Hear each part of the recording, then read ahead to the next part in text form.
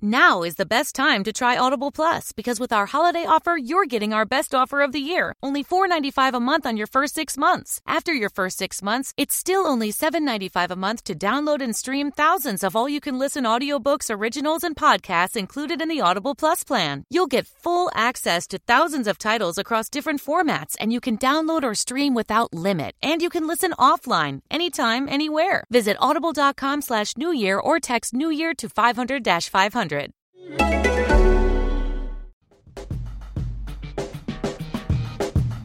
Arteta! What a strike! What a screamer! Zola! And a fantastic goal! Arsenal back in it! And here's Limpar, lines it up, finds the net. Arsenal in front. After months and months of a global pandemic, finally we have something to be truly miserable about. This is the Arsenal Vision Post-Match Podcast. My name is Elliot Smith. You can block me on Twitter, Yankee Gunner. That's right. We have civil unrest. We have a global pandemic, tragedy everywhere. But finally, the football is back to remind us what true misery is all about, because it comes back with Arsenal facing Manchester City. Who knows? Maybe they'll have all gotten fat, pulled hamstrings. We'll just rock up and beat them 10-0, like I say at the end of every podcast. Wouldn't that be delightful? A couple of quick housekeeping notes. So we've got this pod for you today. We will have many pods for you leading up. Finally, we can do some content that's actually about football, so that's exciting. We did a review of and dissection of The Last Dance documentary about Jordan and the Bulls yesterday on Patreon.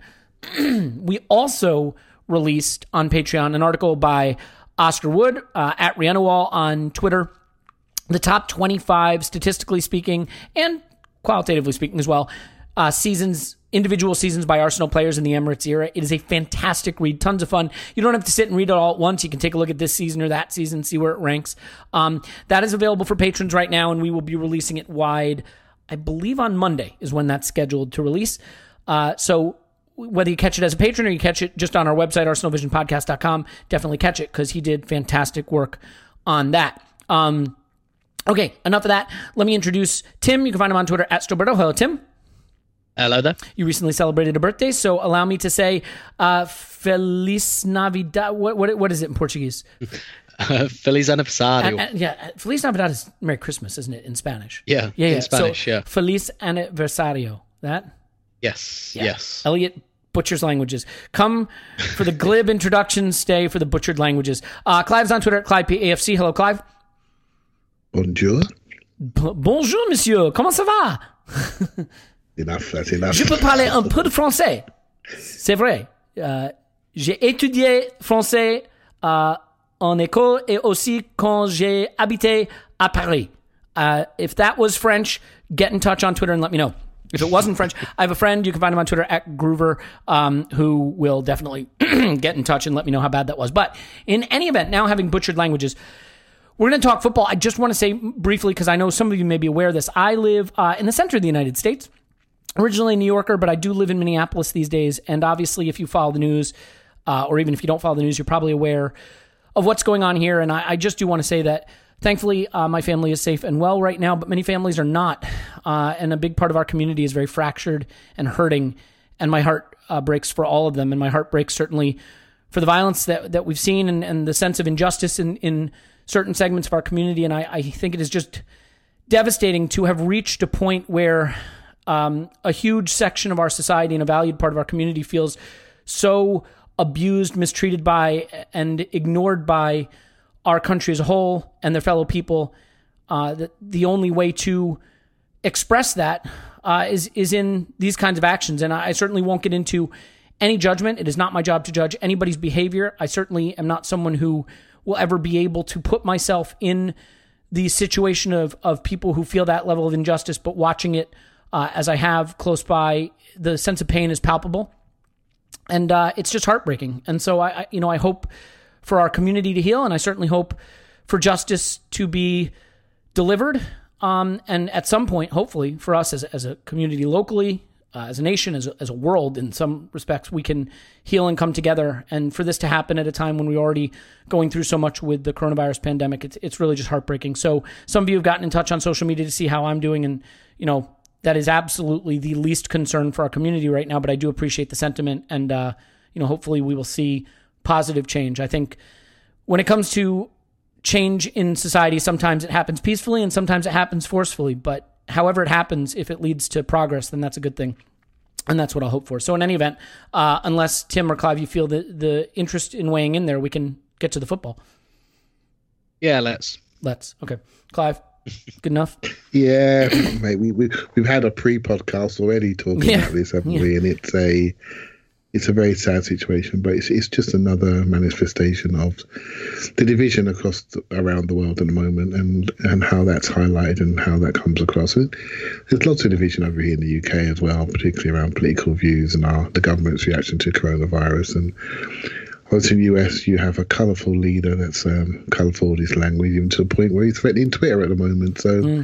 He is Arsblog's angriest man on Twitter. As the president of the United States, kind of funny. This has been happening for many years, but maybe without being glib about this, because a lot of the things that we care about, this podcast and the listeners care about, is about sport.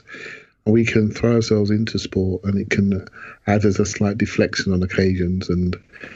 But what's happening right now, I don't think sport could cover this anyway and make us feel more balanced. It's just a period in our lives, a period in our generation lives that we will look back and say, 2020, what a year that was. It's almost like they repeated 1968. When lots of things happened with Kennedy and Martin Luther King and Vietnam. It's a period in our world's history, particularly US history, that was never to be forgotten. And I think this is another one of those years, and hopefully we'll look back at it one day in a much better place than we are today. Well, and if you want to expand your mind about sort of protests and how protests evolve from peaceful to maybe less peaceful, Martin Luther King wrote some letters from the Birmingham jail. I think it was Birmingham jail, right? That are really illuminating and express some opinions about protest and about change that really resonate with what's happening right now. So, we'll hope for eventually peace to wash over our community, but in doing so, maybe bring some lasting change. And I realize that that's sort of a platitude, but without getting too much into the issues, I think it's best to leave it there. So, we'll hope for that. What we now have, though, is the kind of tribalism and separation that we like, which is between football supporters. And the football is back June 17th, one way or another. We're going to be back to football. And I want to ask you just candidly, Tim, right now, top of your head, any idea where we are on the table? How many games we have left? What's up for grabs? How far we are off top four? Like, to what extent are you able to plug yourself back into the things that we all could have rattled off in our sleep not 2 months ago? I mean, how plugged back into this are you ready to be? And to what extent will you be able to reconnect with what's at stake? Yeah, so I remember that we're 9th and we're in the FA Cup quarter-final. I can't remember how many points we are off the top 4, although to be quite honest, I might not have been able to tell you that, say, like the day after the West Ham game, the last game anyway, because generally I don't even look at the table until after Christmas, and this year, because of where we've been in the table, I've just not really looked at it that much. It's all very well if you're actually going for something, but we've been in mid-table all year, so it's not really been worth looking at. To what extent am I ready to plug back in? Now there's a date on it, a provisional date, albeit we should say, but now there's like a date on it, and we know what the first game's going to be, and when the FA Cup games are going to be, and when it's down to finish, and all of that. And I've always thought that this would happen, that once it started like creaking back round the corner, I'd be ready to kind of re-engage with the here and now. Like, I haven't disengaged with the game of football altogether, because I'm in the business of producing football content. So, or just sometimes content that's adjacent to football. Yeah, or just like tangentially linked to football. So like I haven't, and even if I wasn't, I wouldn't be able to switch off from football. It's such a big part of my life. But as for like the here and now of the Premier League, like, to be honest, even with the end of the Premier League season, I kind of just consider it like I'm quite excited about it because it feels quite low stakes. because we're not really expecting anything. And even stuff like, do we get into Europe next year? Like, that feels slightly less significant. First of all, because, the current situation around the world just kind of hardwires you with a bit of additional perspective anyway. Also because it feels like we've kind of got nothing at the moment, so we've got nothing to lose. But also because I don't understand how European competition is going to work next season anyway. And there's actually, like, I still know that this is bad for the club, but when I put that to one side, I'm actually really glad we're out of the Europa League, because I've got no idea how that's going to work.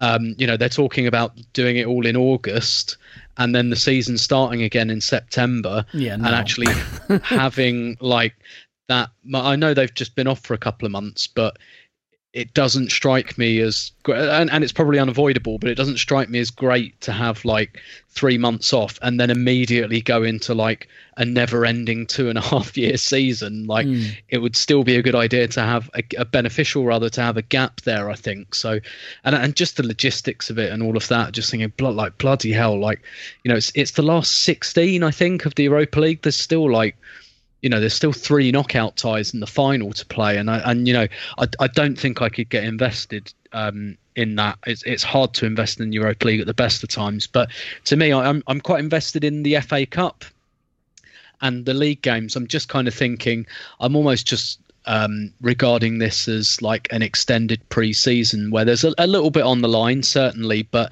there's some things Arteta can do trying to remodel for next season. I don't think there's going to be an awful lot of transfer business whenever the window opens. I think we might lose a couple of players. We might get like a couple of loans in or something, or a couple of freebies. I don't think things are going to materially change. So, or not drastically anyway. So what he does with these last, I think it's 9 games, I'm really interested in, because I think he can really set the template for next season. But like in terms of like emotional engagement in it, this to me feels like a World Cup or something, because it's only going to last like 5-6 weeks. We're going to have like the last few games in a short period of time, bit of FA Cup, and then bang, it goes away again for a little while. For me, it's more about next season. How engaged do people feel in that? Because at the moment, I think most people will be in a place where they're kind of happy to have football back. A lot of people still housebound, so kind of just sitting in the house and watching football all day is, seems like quite an attractive option. And then it comes and it goes quite quickly. But for me, it's the beginning of next season.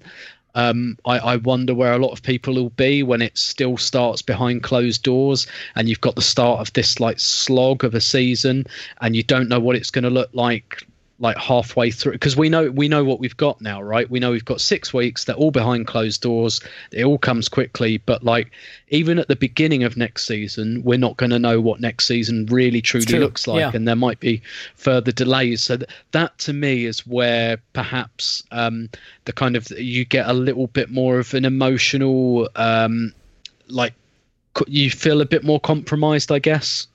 Yeah, and I mean, I think the thing I don't really understand is this is usually a time of year, June, July, when players' futures are being sorted out. Whether it's committing yourself longer term to the club or moving on, re-signing short term or going into the final year of your deal, whatever the case may be.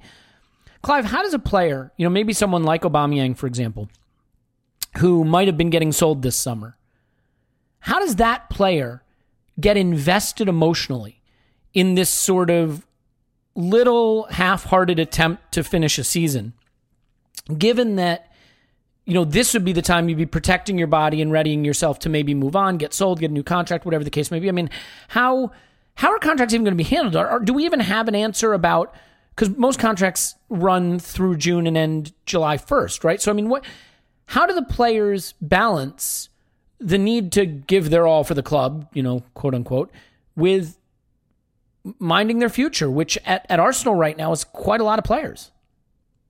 Yeah, I'm not sure the exact detail, but I believe there's some sort of extensions, 3-month extensions being put in place across Europe. I may be wrong on that. I've read so much stuff on this. I'm not sure where it finally ended up, because not all leagues had a start date. And our start date only come out 2 days ago. So how can you line things up? Obviously, France have taken their turn. The league is taking their turns. Obviously, Germany's already started, so that's the league that most people, really, really care about. So contractually, I wouldn't worry too much about that situation because it's not just the Premier League that's going to suffer for that. I think Aubameyang and players like that, they will be invested because they are sportsmen, and they are sportsmen and not being able to do what they like doing. They're sportsmen that live by routine, live in groups, have their Arsenal's like a family to them, right? For some of those players, they see each other 6 days a week. They've not been able to be in close contact. So that's all back together again. I don't see it as a motivation. I don't think every player come towards the last year of their contract will suddenly be demotivated. If anything, this situation potentially gives them an opportunity to say, well, there's so much uncertainty around, I'm not going to sign. And basically, I want to go on a free. And then it really does create a situation where you're trying to sell a player which had a huge price tag a little while ago, potentially into a market which is devalued, and that's where the issues become. Do Arsenal say, well, actually, we're not going to get much from him anyway, but next year, potentially, if we keep him, we can get into the Champions League, and then we let him go. They may make that decision. It's very difficult to make those decisions right now until we know where we are this year and know where we are next year, and I think it's very difficult. But what I will say, following on from some of what Tim was talking about, so I do feel really positive about football starting again. I felt really positive about what was happening beforehand. I remember how I felt.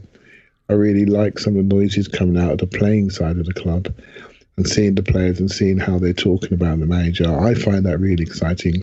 I had not given up on the season. I do remember where we are to 5th place per se. And that's only 4 points away. And, I do know we've got a game in hand on Spurs and we're 1 point behind. And I do know they had a terrible situation going on, and we were going to overtake them very, very quickly. But that game had it against Man City, which we will soon find out. But there's some pictures floating around Kevin De Bruyne, and he's got a stomach looking like mine, which is not a good thing. So basically, we're in a situation where we're going into football, but not as we know it. But every club will be saying to themselves, and every fan base will be saying, I bet our club is the best prepared club when they go back.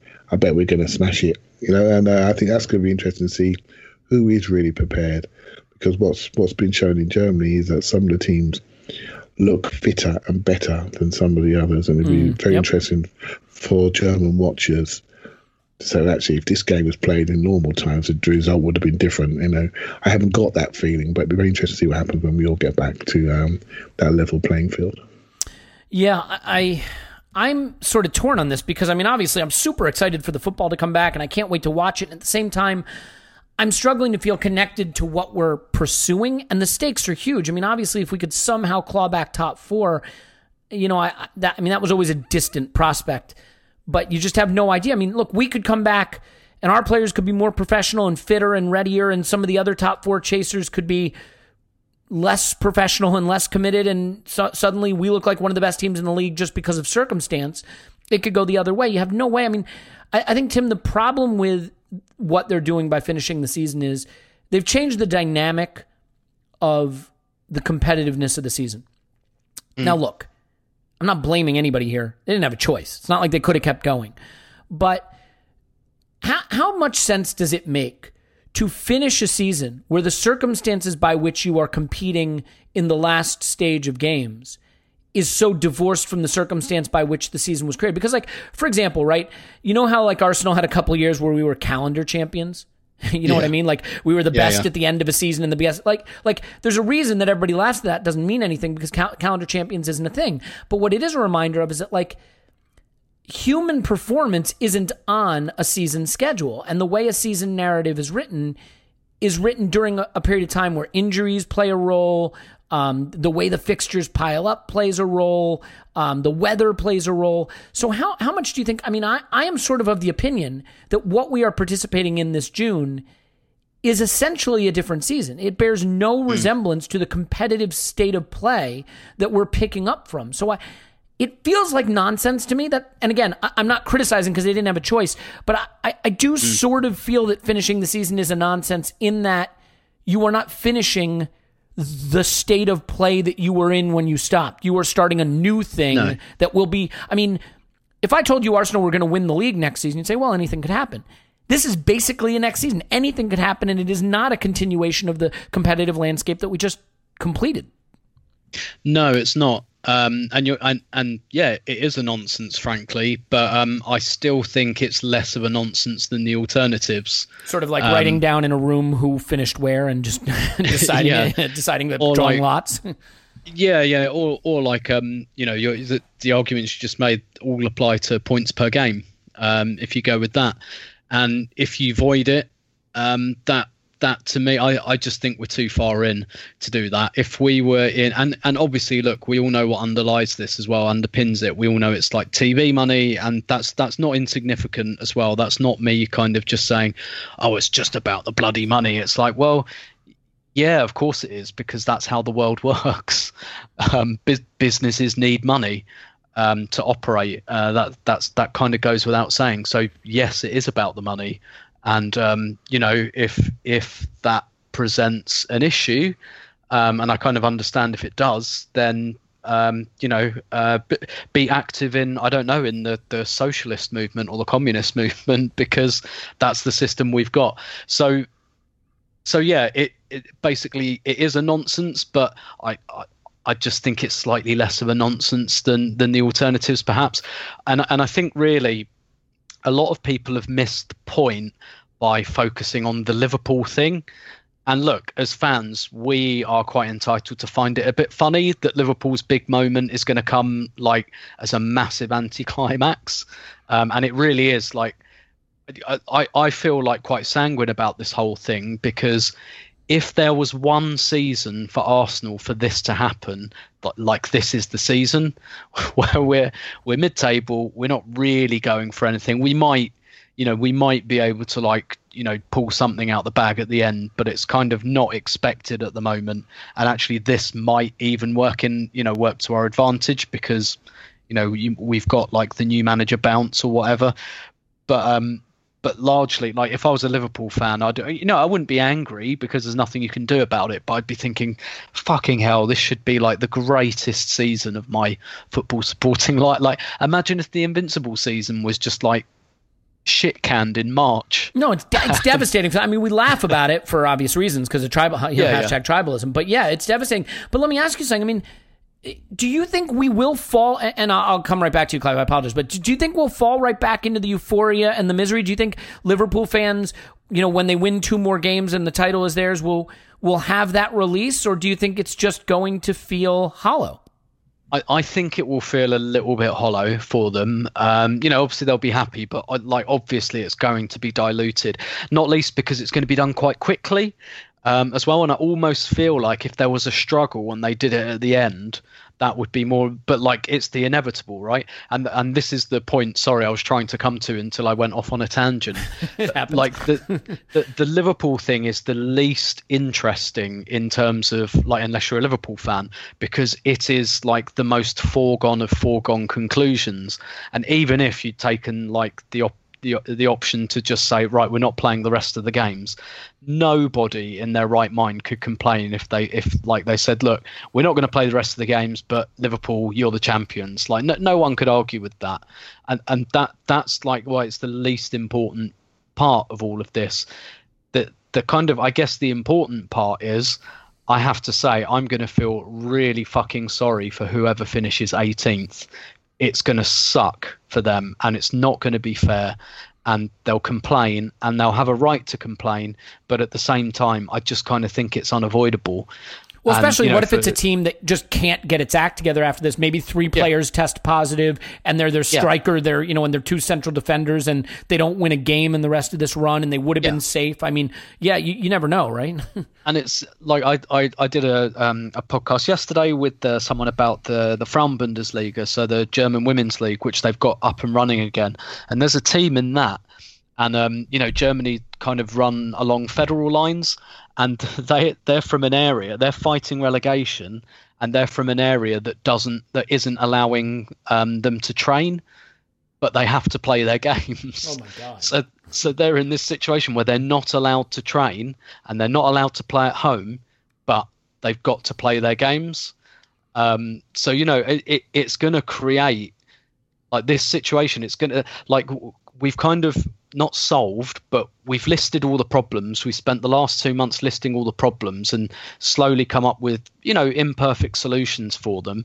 But there are going to be other ones, and stuff like in the Bundesliga at the moment. I don't think this is unforeseen, to be fair, but the amount of injuries, like, that's going to happen. There are going to be a lot more injuries, and that's going to create like a real inequality. But then again, inequality exists in the Premier League anyway.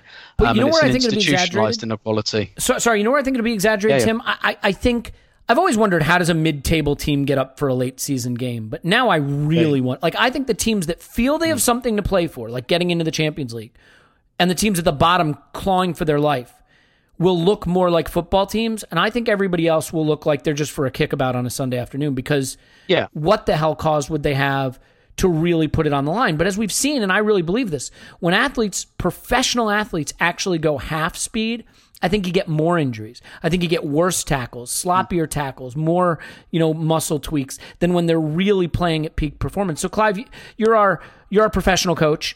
As a coach, how challenging will it be to get a performance out of these players? And, what do you think the standard of competition will look like in terms of, not really just quality, but application as well?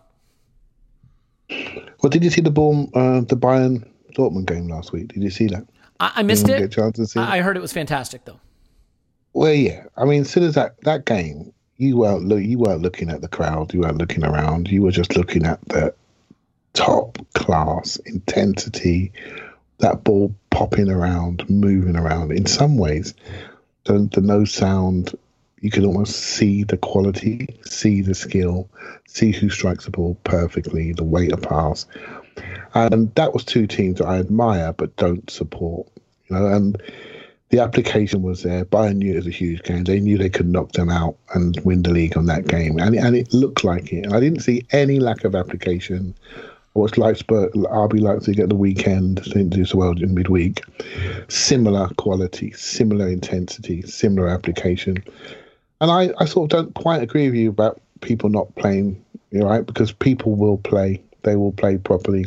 If I look at the league, anything down to us, really, ninth is looking upward. And then you look at anything down from Brighton downward, they are going to be playing for their lives. So you've got teams, you've got Southampton, Newcastle, Everton, Palace, Burnley. They're probably sitting there thinking, well, you know what, we ain't got much to play for. Everyone else has got something to play for. Whether it be European places, because of the Man City situation, potentially 50th Champions League. So from us upwards, they've got to be thinking about that. And the bottom six, they've got everything to play for. I mean, I'm looking at some of the numbers around Norwich, and their underlying metrics and their numbers are fantastic, and they're sitting 4 points adrift from Aston Villa, who are also not a bad team. So it's going to be, I think it's going to be more exciting than you actually realise, because there's jeopardy involved. People are going to go down and people are going to come up. And so you have to play, right? There's still something at the end of it. As soon as we start to see the players that we know, the players that we care about, the players that we have a history with, as soon as we start to see our players, we're going to start to judge them exactly the same way. How are they developing? How they're playing with less pressure of a crowd? How are they playing for next season? Who are we going to keep? Who are we going to get rid of? I think all of those same emotions will come back the moment we see the team that we know. I think maybe we've forgotten how much we love it and how we feel when our team is playing. I'm telling you, mate, the moment we see it, we're going to be back in the room and back fully invested almost immediately. I don't like fighting with you, so I'm not going to push back on this point, but I will just make the comment that I don't understand how you love watching our team play. You said how much we love watching the team. I don't. To be fair, since Arteta arrived, yes, but for about the 16 months prior to that, think, not so much. But you know what? I look back to some of the Emery era when I was really defending how some of the things we were watching, because I naturally want to defend the club and defend the team. But some of those games, I love rewatching games, and I don't want to rewatch some of those games. I actually didn't like it. I don't know. But now I look at this. Because it feels more united, I like it again. I really like it, and I'm quite disappointed that fans are going to be not in the ground for a period next year, because I really want to start going a lot more because I really like the feeling, and I'm hoping when we do come back that I'm right about that, and we see a continuation of what we saw from the last 5 or 6 games before the lockdown. Yeah. Well, so let me ask you this real quick, Tim. And then I do want to get into some player issues. I think we should talk about Saka and David Luiz. But just before we do that, do you think, given that it is hard to pick up the narrative of a season after such a long layoff, do you think it's easier to pick up the narrative of a knockout tournament? And in that respect, is it possible that the FA Cup will actually feel more present, more relevant, more urgent, more exciting? I mean, I'm not just saying that because we're in it. Hashtag I am just saying that because we're in it.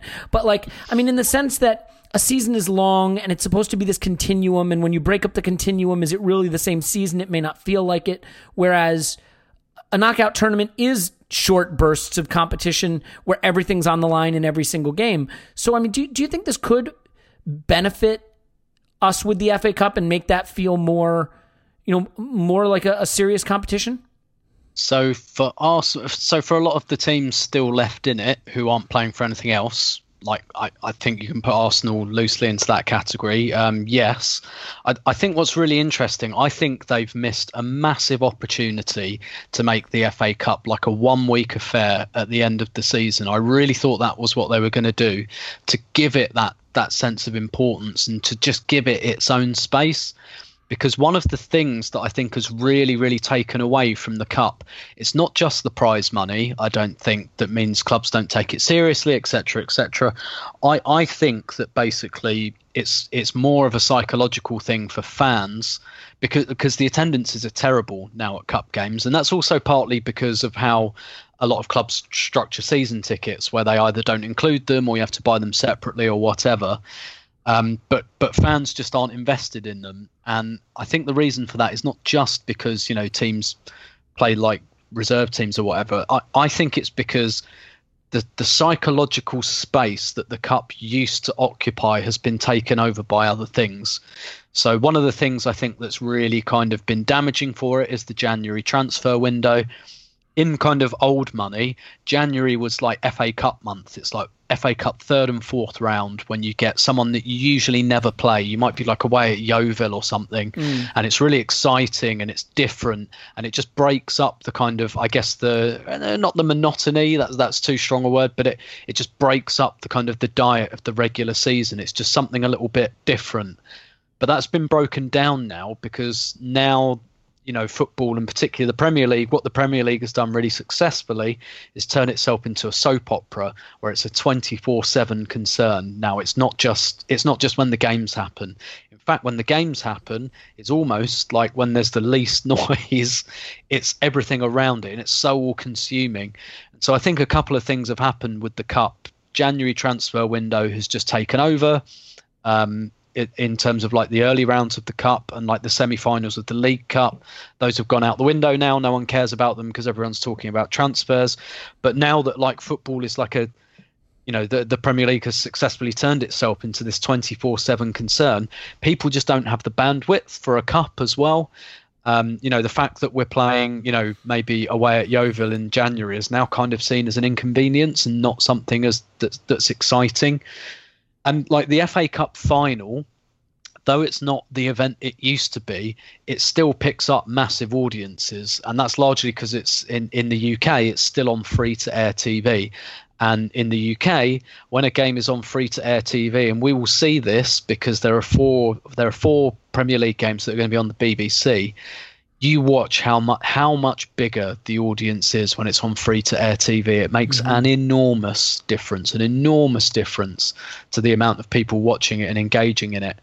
And the FA Cup final still has that, even though it is now just one of a series of games that is on and not the main event anymore. But I think the FA Cup, I think they've missed a massive opportunity to rip up the rule book and to say, right, this is an opportunity now. Anything goes because everything's fucked up. Let's do it all in 7 days at the end of the season and make the FA Cup the only thing that is happening. But instead, they've slotted it in. So they've slotted in the quarterfinal at some point in June or July, I think. Yeah, I think they've got the quarterfinals in June, the semis in July, and then the final in August. And again, the final, because it will be the final game, will still have that kind of prevalence. But I think they've missed an enormous opportunity to do something a bit different with it and give it that prevalence back. And like you say, because like the structure and the rhythm of the season has been broken, it's really easy to pick something like the FA Cup back up again as a mini tournament.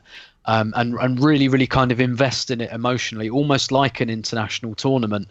But they haven't done that. And, I don't know why that is. I wouldn't be too surprised if the Premier League have been deliberately obstructive and blocked that because they don't want competition with their quote unquote product.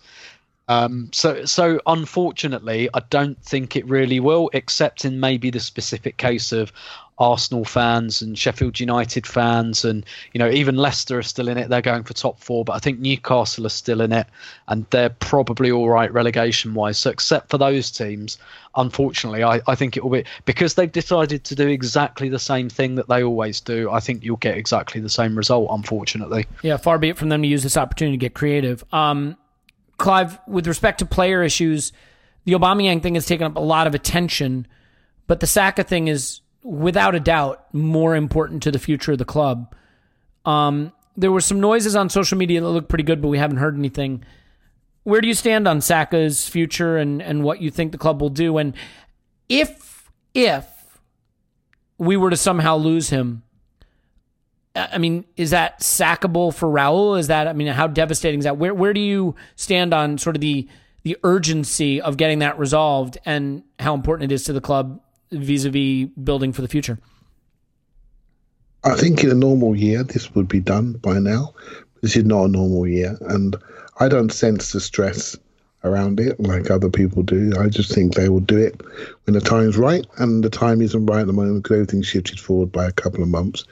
So it's a bit worrying because you're thinking, crikey, he's really good, and we want to see him develop. We don't want to see him develop elsewhere, but being funny, if he was to leave at this period where he's actually, why would he leave then? If I'm asking you, if he's not playing or he's not in the right position or he's not getting the minutes in the first team, he's young enough to be moved around a bit. He's been successful where he's moved around. His numbers I'll give you the good. answer.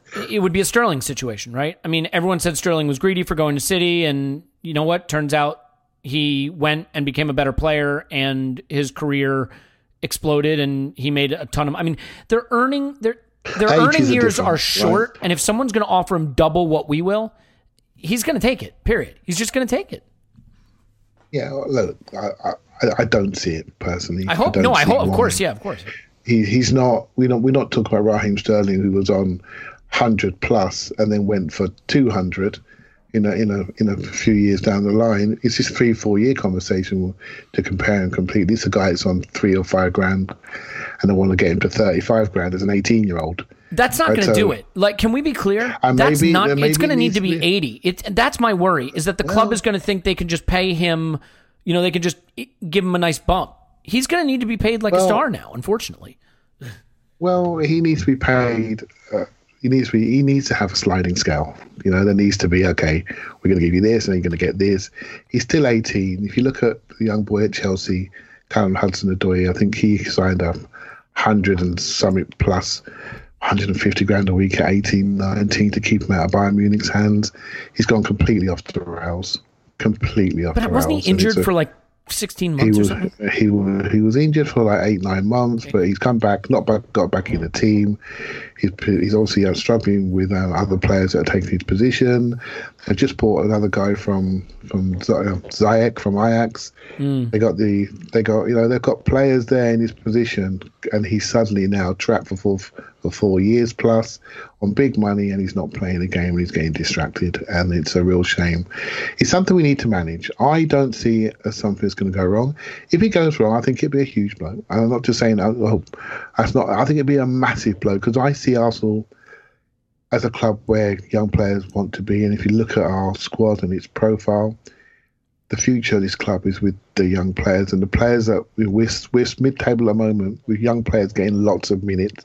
We'll see the benefit of that in the next 18 months for a period where we're actually playing them right now. And that's to come. It was such a shame if those young players are getting minutes, they're playing, the pathway's clear, and they decide to leave, if they decide to leave, that tells you something about this manager. That tells you something about this board. And I think on both angles, although the manager particularly, I think that's what really counts. We have a coach who's a developmental coach, and I think he will keep these young players, no problem. Keep the ones he wants to keep and lose the ones he needs to lose. And so I don't see it as a problem.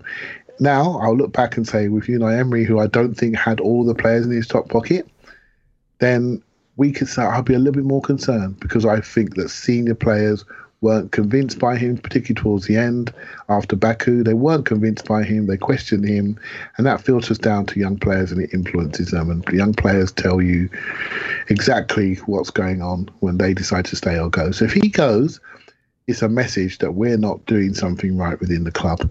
But I expect him to stay, because I think there's much better things happening, particularly on the coaching and playing side. Yeah, you have to keep this player. You have to keep this core of young talent, because especially with the COVID situation and what it's going to do to the global economy and the football economy, I mean, that could actually, I mean, not to turn tragedy into a benefit. That's not how I'm saying it, but I'm saying like that the economics of the situation could benefit Arsenal in the sense that where we otherwise would be disadvantaged because we can't go into the market and buy the stars. I mean, we still can't do that.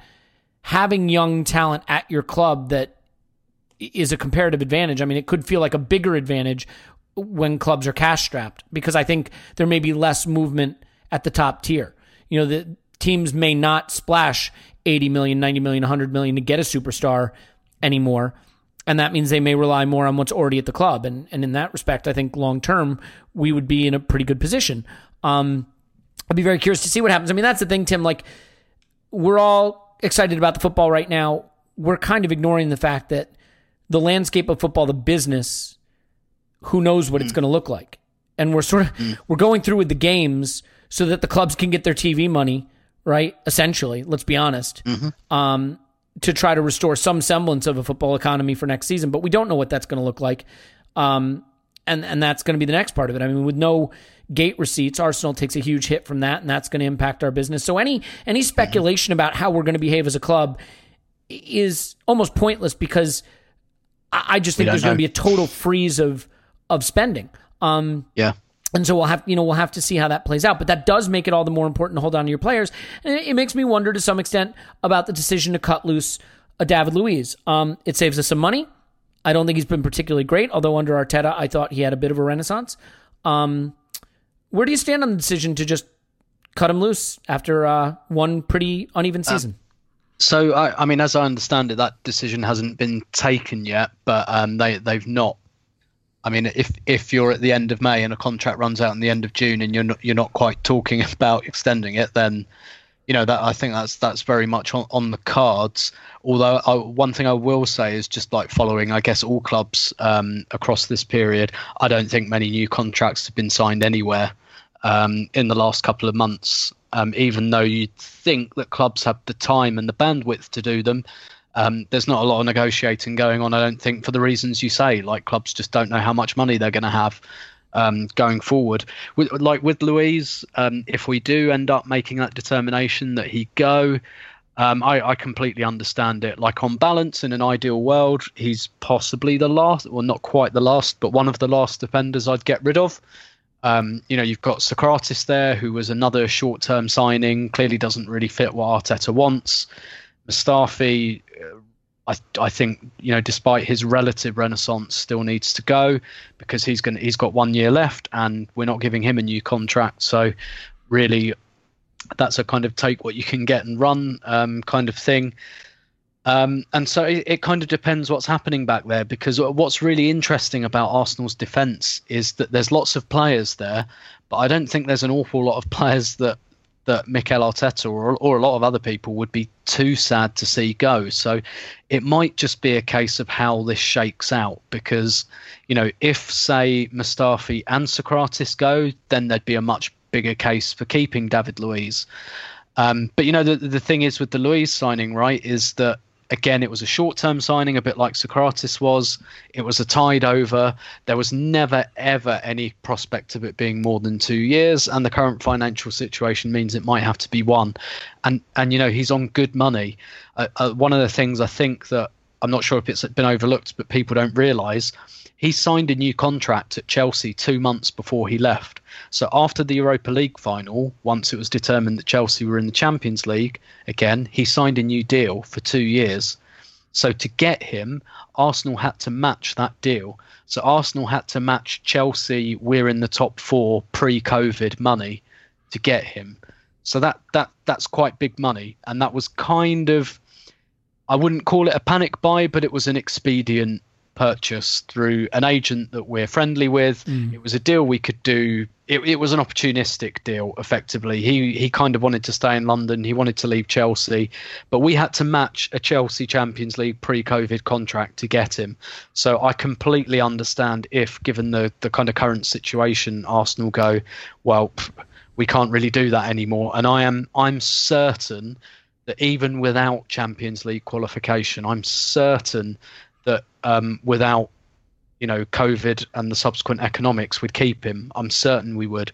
But it's just not that world anymore. And frankly, we haven't had him long enough to greatly miss him, even though I do think, like you say, he's been better under Arteta.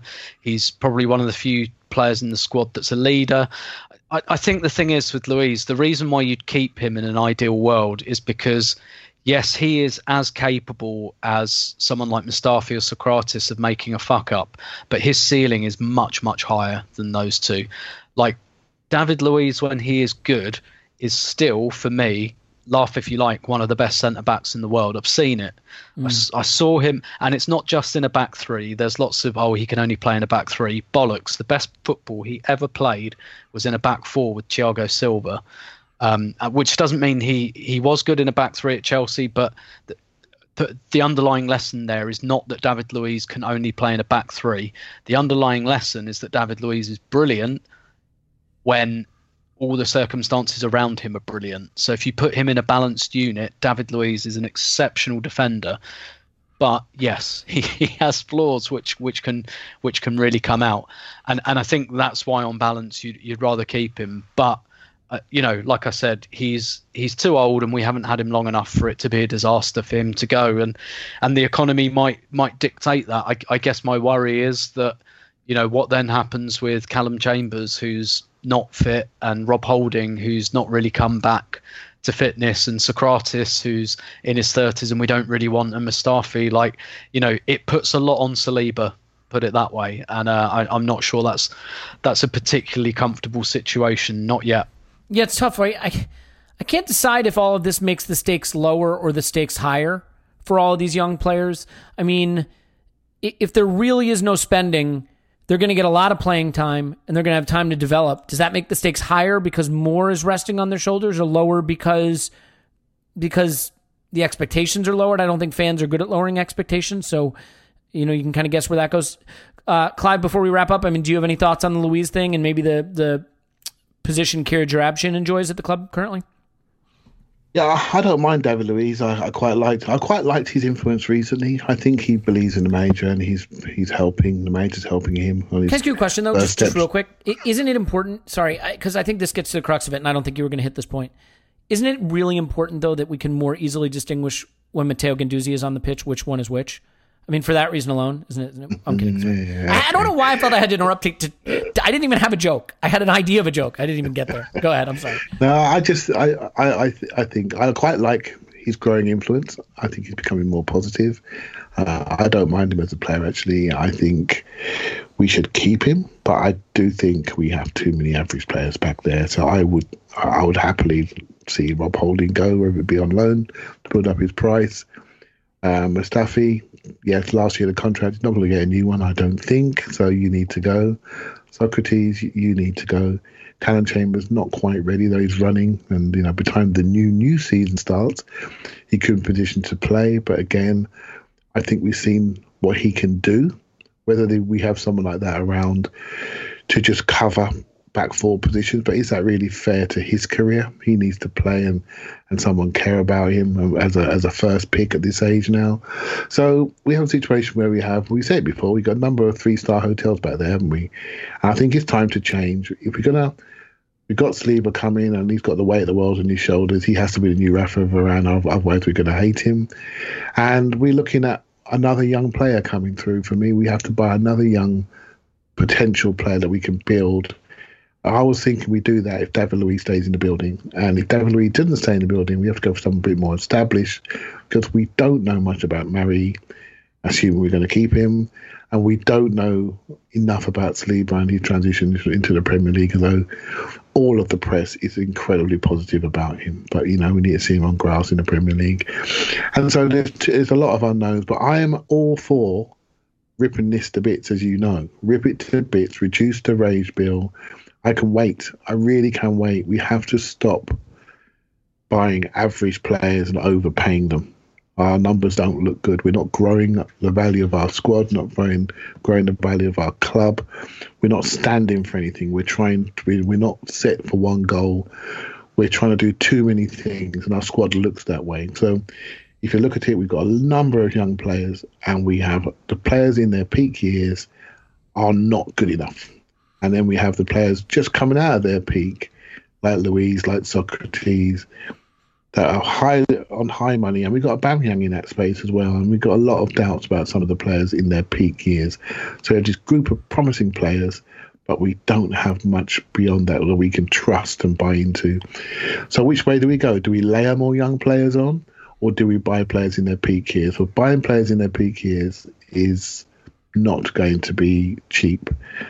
And so we're in a bit of a bind. And this is why I think, I said for a while now, we've got to go young. We've got to go young and develop our players, develop an identity, develop us as a place where good young players can develop. With a young coach, it should be added, right? Yeah. Exactly. And I want to see us do that. I want to see us get to the quality. Okay, you can't always hit a Martinelli all the time. He's still got lots to prove, by the way. But we can all see it's going to be an exciting journey. We've got the Saka journey to enjoy. We've got a number of players now looking good. I'm really interested to see what Kieran Tierney looks like. I'm really interested to see what that player looks like and how he develops into the squad. Need some central midfield talent, youth talent, strong talent that we can build around. If we're going to spend, make it be in that area and then develop from there. But yeah, it's going to be interesting journey. But I'm all for ripping it to bits and going again, and not being afraid to rip the Band-Aid off, and really develop a squad which looks right against the wage bill, and something that we can all say, okay, now I know where we're going. We can all buy into. Yeah. Well, so let's just quickly touch on the game that will restart this, which is Manchester City. Tim, with a long layoff like this, a lot of rust, weird training circumstances, no crowd, do you think that this kind of situation is an equalizer between teams of differing talent, or do you think it is an exaggerator of the difference between teams of differing talent? And obviously in that question, what I'm asking you is, do you think we'll get shellacked by City? No, actually, I don't. I think it could be. So I think it could be a potential equaliser, just because so it's a statement of fact to say Manchester City are better than us, but we're not like relegation no-hopers. We have some good players as well. We're not a million miles below Manchester City's level. We're below it, but we're like, a step or two below. It's not a David versus Goliath thing. It's just one team with superb players against one team with a few good players.